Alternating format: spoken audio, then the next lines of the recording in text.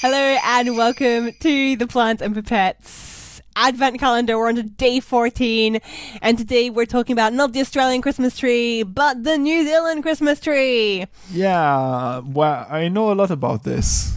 No, I don't. You know nothing. I think I only did this because I posted about the Australian Christmas tree and then one of my Kiwi friends had some protests and wanted to make some comments about the fact that there's actually a New Zealand Christmas tree and that it might be better than the Australian Christmas tree. It's definitely a different color. So depending on your color preference, that might make it better or worse.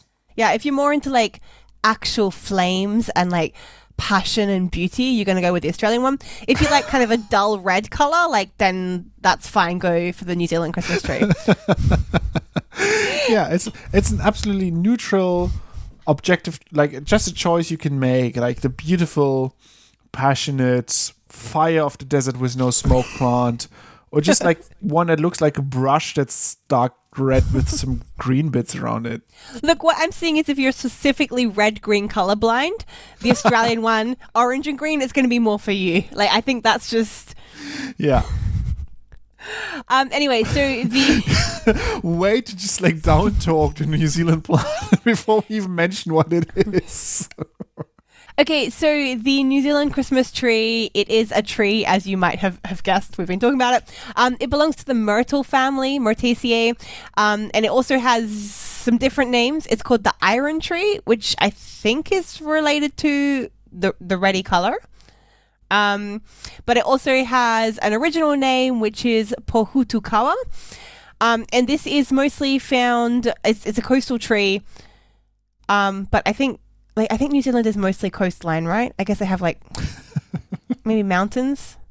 Yeah, I mean, I don't know. I think it's going to either be coastal or mountainous, and it's coastal. Yeah, I mean, I know from the Lord of the Rings that it has every landscape. Like it's very versatile.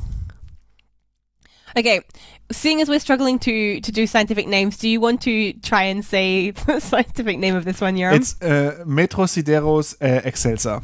Somebody's been practicing. So the first part, the Metrosideros, it's like saying it 5 times in his head.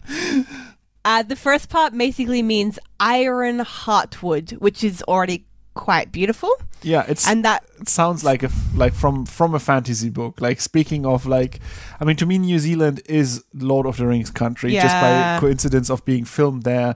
And iron heartwood sounds like something the elves would harvest and make like a potion out of. I would like, we need to find the iron heartwood, otherwise we won't make it.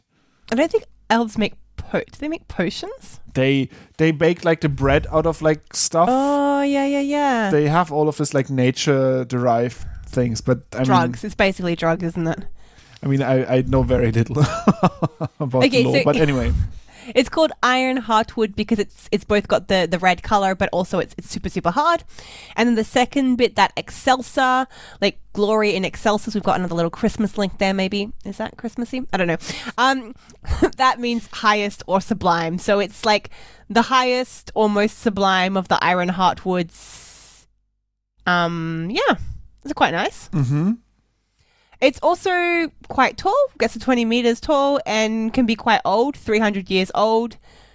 There's actually an individual that has a name. They've given it a name. Te Waha o Rerekohu is the name of the 300-year-old tree. And in fairness, unlike the Australian Christmas tree, these plants get to be that age without even having to steal nutrients from other trees. So it's like they're doing it work. honestly. Yeah. Actually, there's one that has been alive, they think, for more than 800 years, but I think that one's not as verified, I think. And I don't know if it has a name, but 800 years is pretty impressive. Yeah.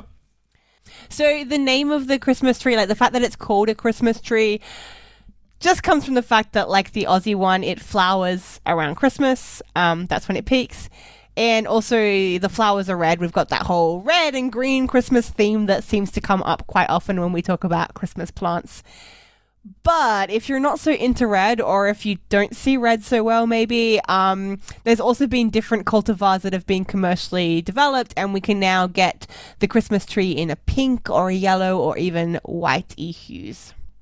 Final 2 facts.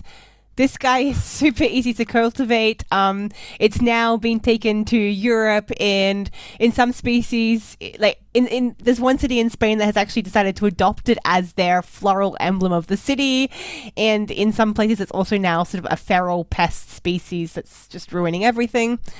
And then the final thing I want to say is that it has lots and lots of historical uses. We mentioned that the wood is super hard, so it was used for making weapons, but also for parts of ships.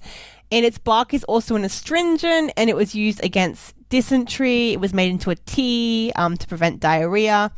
It was also used to prevent inflammation of the wounds, and the flowers make a sort of nectar or a thin honey, which can also be consumed. Mm-hmm.